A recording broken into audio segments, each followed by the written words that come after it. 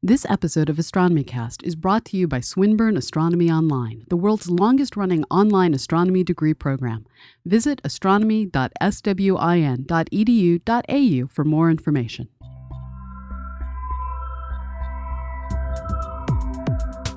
AstronomyCast, episode 287 for Monday, December 31st, 2012. E equals mc². Welcome to AstronomyCast, our weekly facts-based journey through the cosmos, where we help you understand not only what we know, but how we know what we know. My name is Fraser Cain. I'm the publisher of Universe Today, and with me is Dr. Pamela, a professor at Southern Illinois University, Edwardsville. Hey, Pamela, how you doing? I'm doing well. How are you doing, Fraser? Good, and we're back from our awesome cruise. We are. In the Caribbean with, I guess, about 90 of our AstronomyCast friends, and that was super fun. Yes, and we are going to be repeating this. Look forward for news about Hawaii in January 2014. I'm working on putting together a website for that. All the photos from this year will go up and information on next year will follow. Yeah, it was a really wonderful experience. I got to say, I'm a big thanks to the folks who did the End of the World cruise for inviting us on board and letting us participate. We had a great time, both with being able to sort of see the ruins and do the excursions, but also just to be able to spend time with the AstronomyCast fans. It was great. You put together a really busy schedule where we were recording shows almost every night. We were doing events every night, meet and greet party, doing shows. We did stargazing every night out on the back of the boat. We did lunches and dinners with the fans. So we were able to get a chance to actually hang out with almost everybody who came and have sort of personal dinner and lunch with them. So it was great. It was great to get to know everybody and great to of course to hang out with you, and the families got together. It was a really fantastic time, and I can't wait to do that again. And I have to send out props to Victoria, Eric, and Phoenix for all of their help the day we went to Coba, because you abandoned us and they helped us bring up the rear and bring up the front. Yeah. Abandoned you. I didn't want to send my children into that nightmare gale force storm, but anyway, you made the right choice. Yeah, your children, we had the ferry ride of evil that you can read about in the future on my blog. Yeah, we got some great pictures, and so like you said, we're gonna, it was a great chance to experiment, and it was great to hang out with everybody. The downside was it wasn't the best platform for doing astronomy related stuff, because the boat moves at night and then it stops during the day. You're carrying around horrible light pollution. The boat is moving, so you can't set up telescopes. So it was, it wasn't a great place for the kind of science that we want to do. So, and that's why I think we're going to look for some place that's, on land, that's near nice observatories, and we'll figure that out. So anyway, more news coming. But just wanted to give everyone a wrap up. But it was a fantastic time. Okay, well, cool. Well, let's get rolling then. This episode of AstronomyCast is brought to you by Eighth Light Inc. Eighth Light is an agile software development company. They craft beautiful applications that are durable and reliable. Eighth Light provides disciplined software leadership on demand and shares its expertise to make your project better. For more information, visit them online at www.eighthlight.com. Just remember, that's www.thedigit8thlight.com. Drop them a note. Eighth Light. Software is their craft.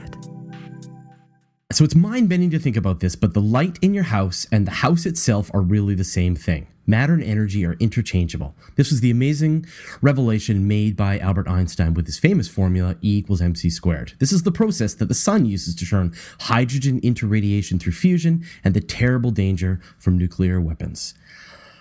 So I think I can remember that being, when I sort of finally wrapped my head around this, and we did it in physics class in like grade 11, I think, grade 10, when we were given that formula, and now we understood what that formula was about, and we actually had to calculate, here's your energy, how much mass, can you make, here's your mass, how much energy can you release, that they're interchangeable. That was, for me, it really felt like I looked at the whole world in a different way, because you're so used to these things being two different things.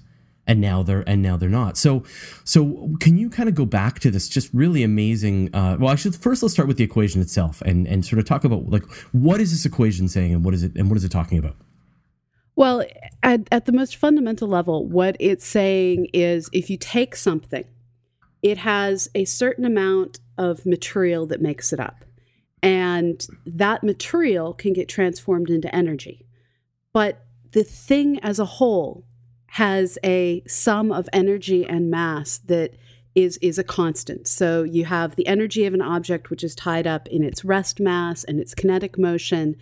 And then you have the fact that if it's moving, its matter amount doesn't change. Its matter is dictated by how many electrons, how many protons does it have, but its momentum, its ability to act like mass changes. And this is a really confusing concept, but the best way to think about it is if you have two observers, both looking at the same event, they need to see the same thing.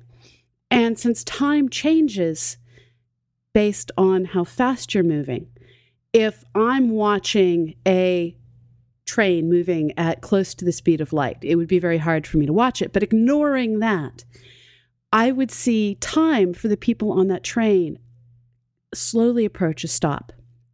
This means that if someone were to drop a really nice pot, it would appear to very slowly drift towards the bottom of that very quickly moving train. Now, a very slow moving pot should just sort of gently touch the ground. But the reality is, if it weighs enough, when it touches the ground, there'll be no gentle about it and will shatter into a million pieces.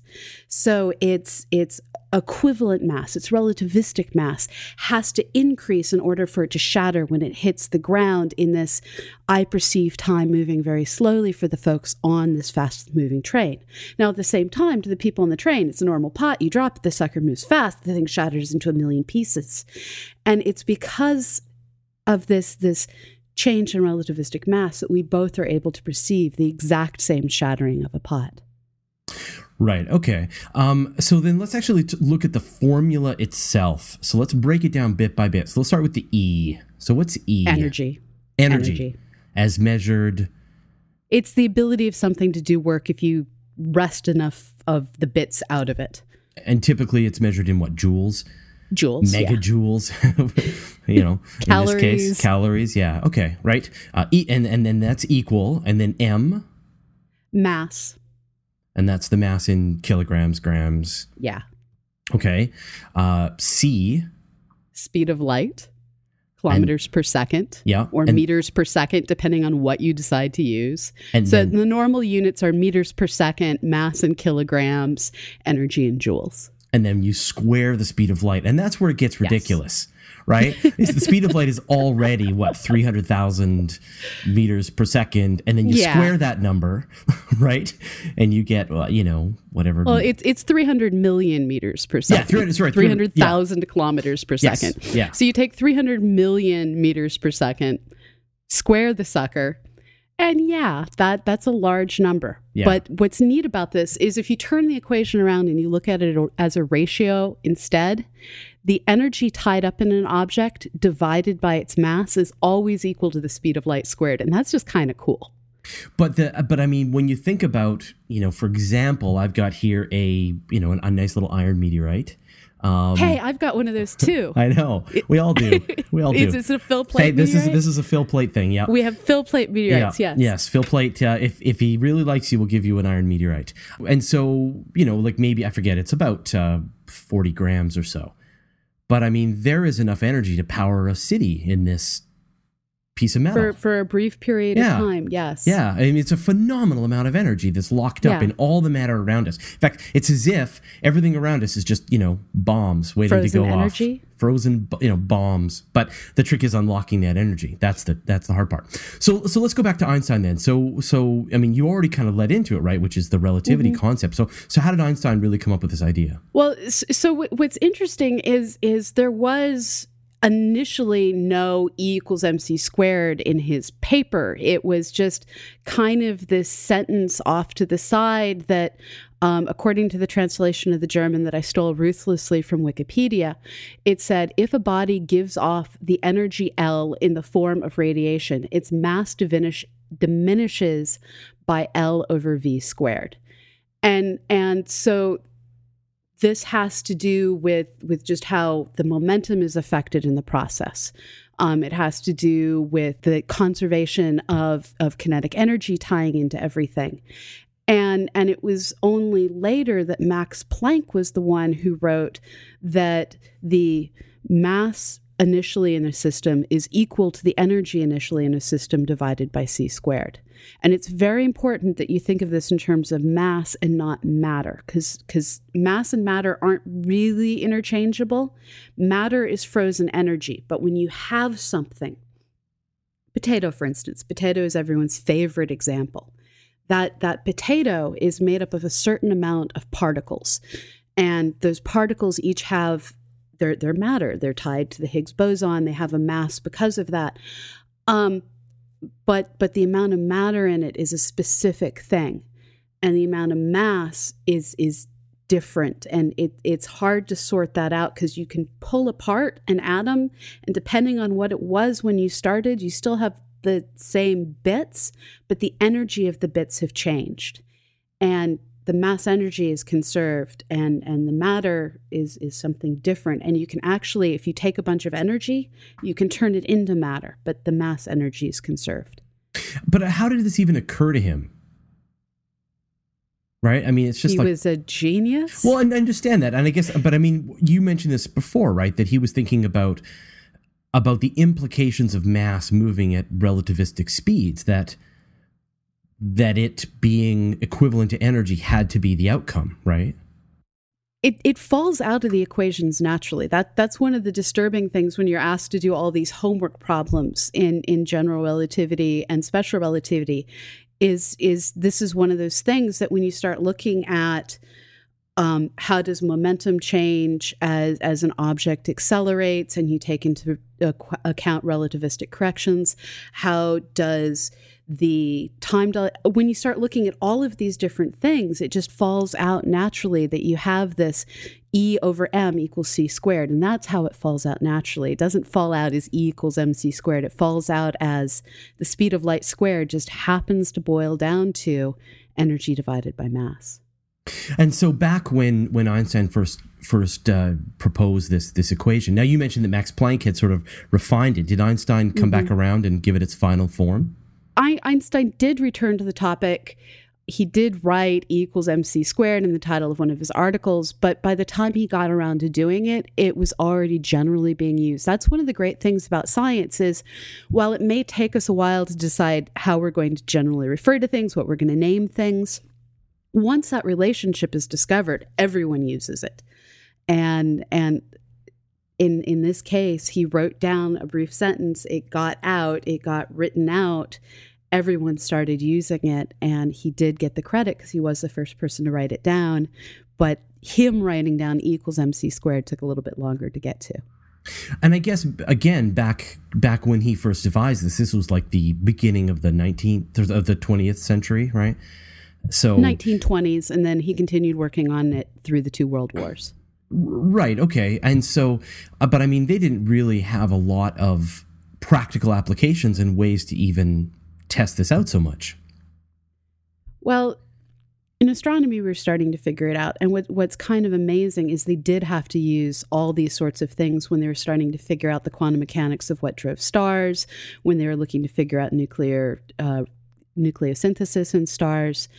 There's a lot of ideas that this influences. You need to have this energy idea, this linking between mass and energy to start to consider nucleosynthesis, nuclear reactions, nuclear bombs.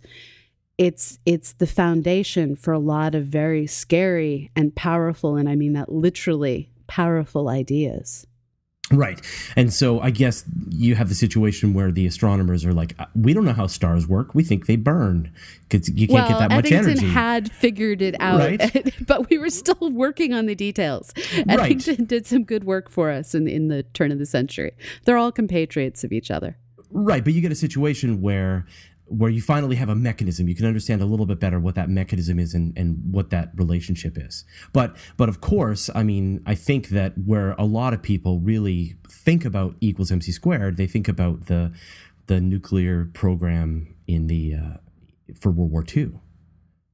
Right. And this is where When you think of TNT, when you think of plastic explosives, when you think of most conventional weapons, you're looking at a chemical reaction that, when it takes place, gives off huge amounts of energy compared to like mixing hair dye, which releases a small amount of energy. This is why they say tear the cap off of the hair dye before you mix it. Sorry if that was a little esoteric for all you men out there. You dye a lot of hair, Pamela, so we know that's on your mind. I do dye a lot of hair, yes. So lots of chemical reactions give off energy. A lot of them also will take energy from their environment, and the container the reaction's going in will feel cold. But if a reaction is exothermic enough, energetic enough, it will release energy that actually shatters the chemical reaction going on. It releases so much kinetic energy into the system that things blast apart. But this is a chemical reaction. It has to do with the binding energies of the chemicals involved, and that binding energy getting transformed into kinetic energy and thermal energy. With nuclear reactions, you're just taking the atoms apart and taking the energy of the atoms and releasing that. And that's a lot more powerful than just a standard chemical bond of whatever sort you're dealing with. And so now you've gone from the potato powering via chemical means a light for a science fair project to all the energy in the potato powering New York City. And you really are getting that conversion of the mass into energy of the potato. The matter into energy, yeah. Were you to actually blow up that potato at a nuclear level. Right, and luckily potatoes resist this. But the other side of this that everyone thinks about the death, the destruction, the mayhem that you can do with nuclear weapons, and they look at the evil side of the equation. But what's kind of awesome is the converting energy into matter side of the equation. You and I are just frozen energy. We don't think of it that way. But when our universe formed, the entire universe was nothing but energy. And it took the universe expanding and cooling for that energy to finally be able to freeze out into matter, into electrons, protons, neutrons came in eventually. There was early nuclear reactions.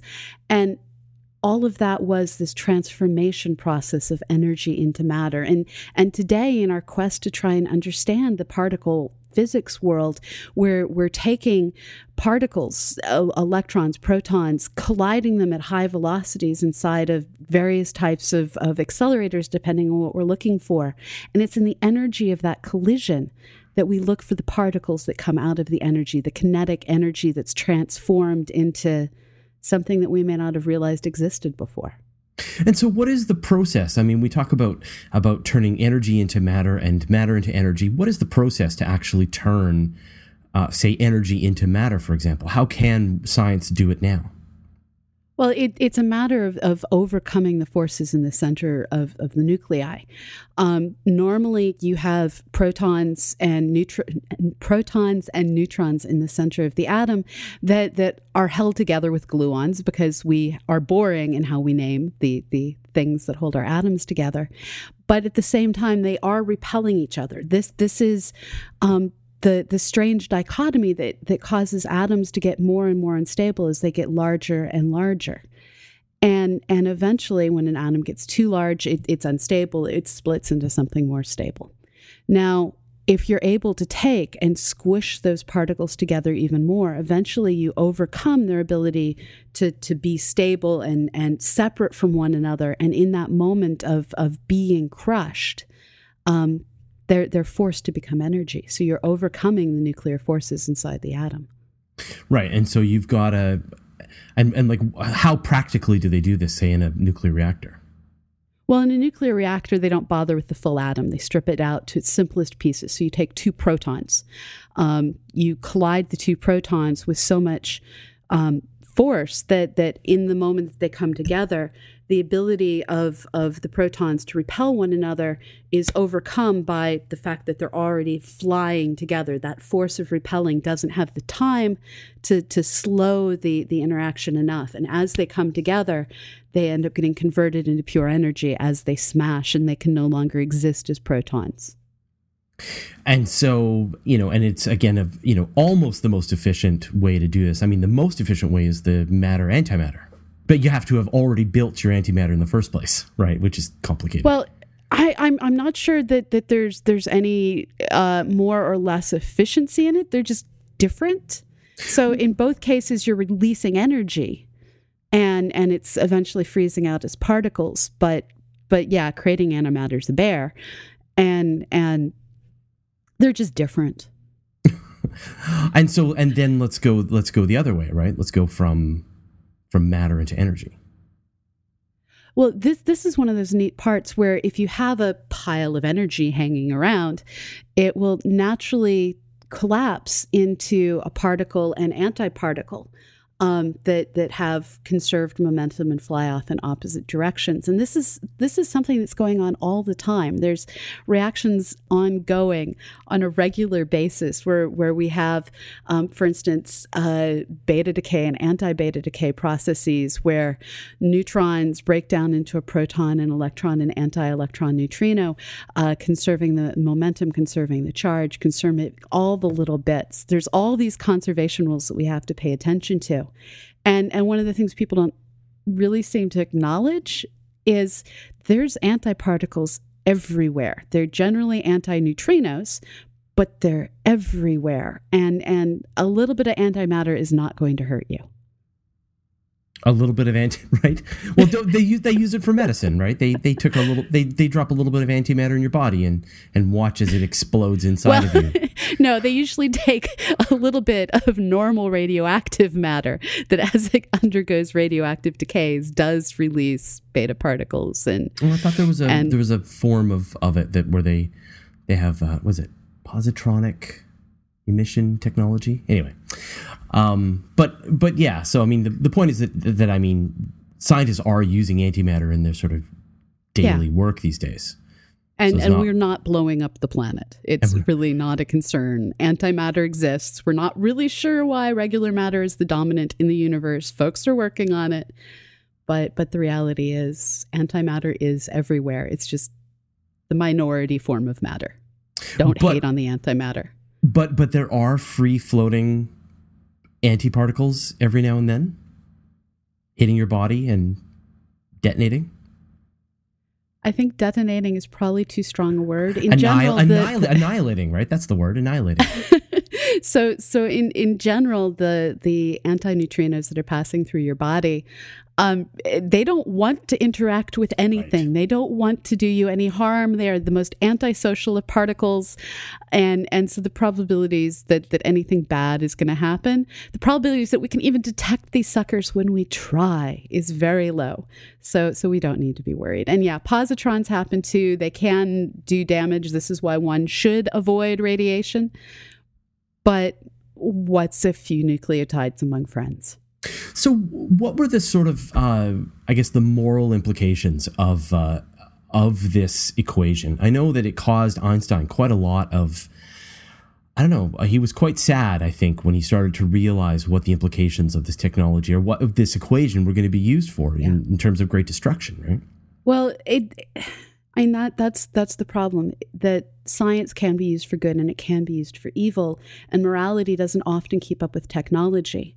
And there's always the question of, dominance, and humans like to be dominant over one another. And here he was working to understand all the science that would eventually lead to so many positives. GPS. We have GPS because we have relativity. Understanding the formation of our universe is grounded in understanding relativity. But the other side of that was realizing, exactly how fusion and fission can occur, realizing how to form hydrogen bombs and how to form nuclear weapons from plutonium and uranium, depending on your methods. And it was this realization that we can cause runaway nuclear reactions if we trigger them correctly that was the foundation of the Manhattan Project during World War II.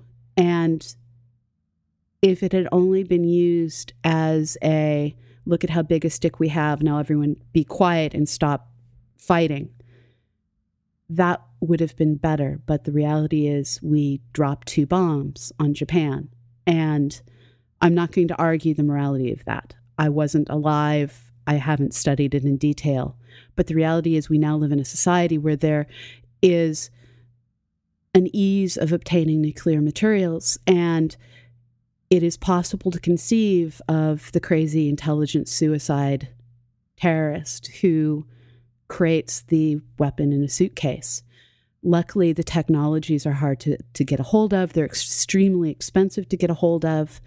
But as miniaturization takes place, as technology drops in price, we have to be concerned of a future where the suicide bomber isn't carrying TNT or plastic explosives. The suicide bomber is carrying a dirty weapon. And that's a terrifying future. And we can only hope to try and avoid it. Yeah, I mean, you can just imagine what they must have been wrestling with as they started to realize the implications of this, of the math, of the physics that they were uncovering on, that on the one hand, it was clearly possible to use this for great, power plants and reactors, and you could power ships and cities with this. And they didn't really understand of course. But they didn't understand the waste issues and all that kind of stuff at that point. But they could see that it would be used for great good. And then on the other hand, you detonate these things, and then you're using them for great evil. And how do you communicate this to the politicians? Because at the end of the day, it's just nature, right? It's just reality says this all works, and it's this horrible trade-off. I'm a strong advocate of safe nuclear energy. The problem is that what is right and what is safe and what is good is often destroyed in the face of what is cheap and how do we make the most money. And because humans aren't perfect, there's always going to be that person who looks at the trade-off of probabilities. If we don't spend this $100,000, there is a fractional increase in potential hazard, and those sorts of decisions, the decision not to spend the money for reprocessing, all of these decisions add up to a society that's not ready to be fully responsible for nuclear energy. And we live on a geologically unstable world, and so that requires even further expenditures and further risk. And this is something that Japan is struggling with greatly right now.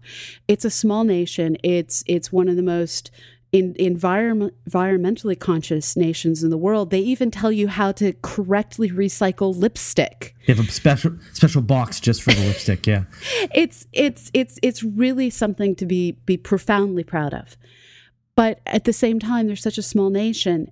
They need nuclear energy, but they're a geologically unstable nation, and they're a technologically driven, high energy demand nation. And now they're trying to struggle. How do we balance the geological instability with the desire to not use coal or other chemical fuels that increase the carbon load on our atmosphere? And this is we have the technology, we don't have the money, do we have the understanding? And it's trying to balance all of these different things. And it always reminds me of Dante, who just to bring in like things from left field, he said the root of sin is not understanding the consequences of our actions. And you have to wonder if the root of doing wrong to our planet is buried in not understanding all the scientific implications of our work. Yeah, it's amazing that we're still dealing with the implications of this discovery.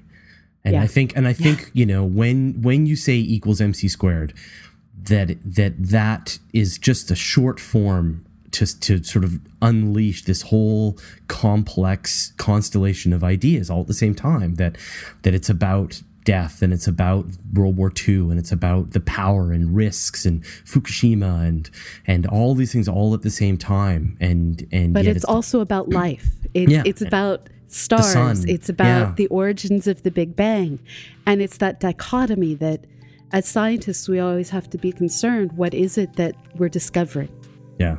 And variable stars are a nice, safe place to work. Well, I think that was great. Well, thank you very much, Pamela, and we'll see you next week. My pleasure, Fraser. Thanks for listening to AstronomyCast, a nonprofit resource provided by Astrosphere New Media Association, Fraser Cain, and Dr. Pamela Gay. You can find show notes and transcripts for every episode at astronomycast.com. You can email us at info@astronomycast.com. tweet us at AstronomyCast, like us on Facebook, or circle us on Google+. We record our show live on Google+, every Monday at 12 p.m. Pacific, 3 p.m. Eastern, or 2000 Greenwich Mean Time. If you missed the live event, you can always catch up over at cosmoquest.org. If you enjoy AstronomyCast, why not give us a donation? It helps us pay for bandwidth, transcripts, and show notes. Just click the donate link on the website. All donations are tax deductible for U.S. residents. You can support the show for free, too. Write a review or recommend us to your friends. Every little bit helps. Click support the show on our website to see some suggestions. To subscribe to the show, point your podcatching software at astronomycast.com/podcast.xml or subscribe directly from iTunes. Our music is provided by Travis Searle, and the show is edited by Preston Gibson.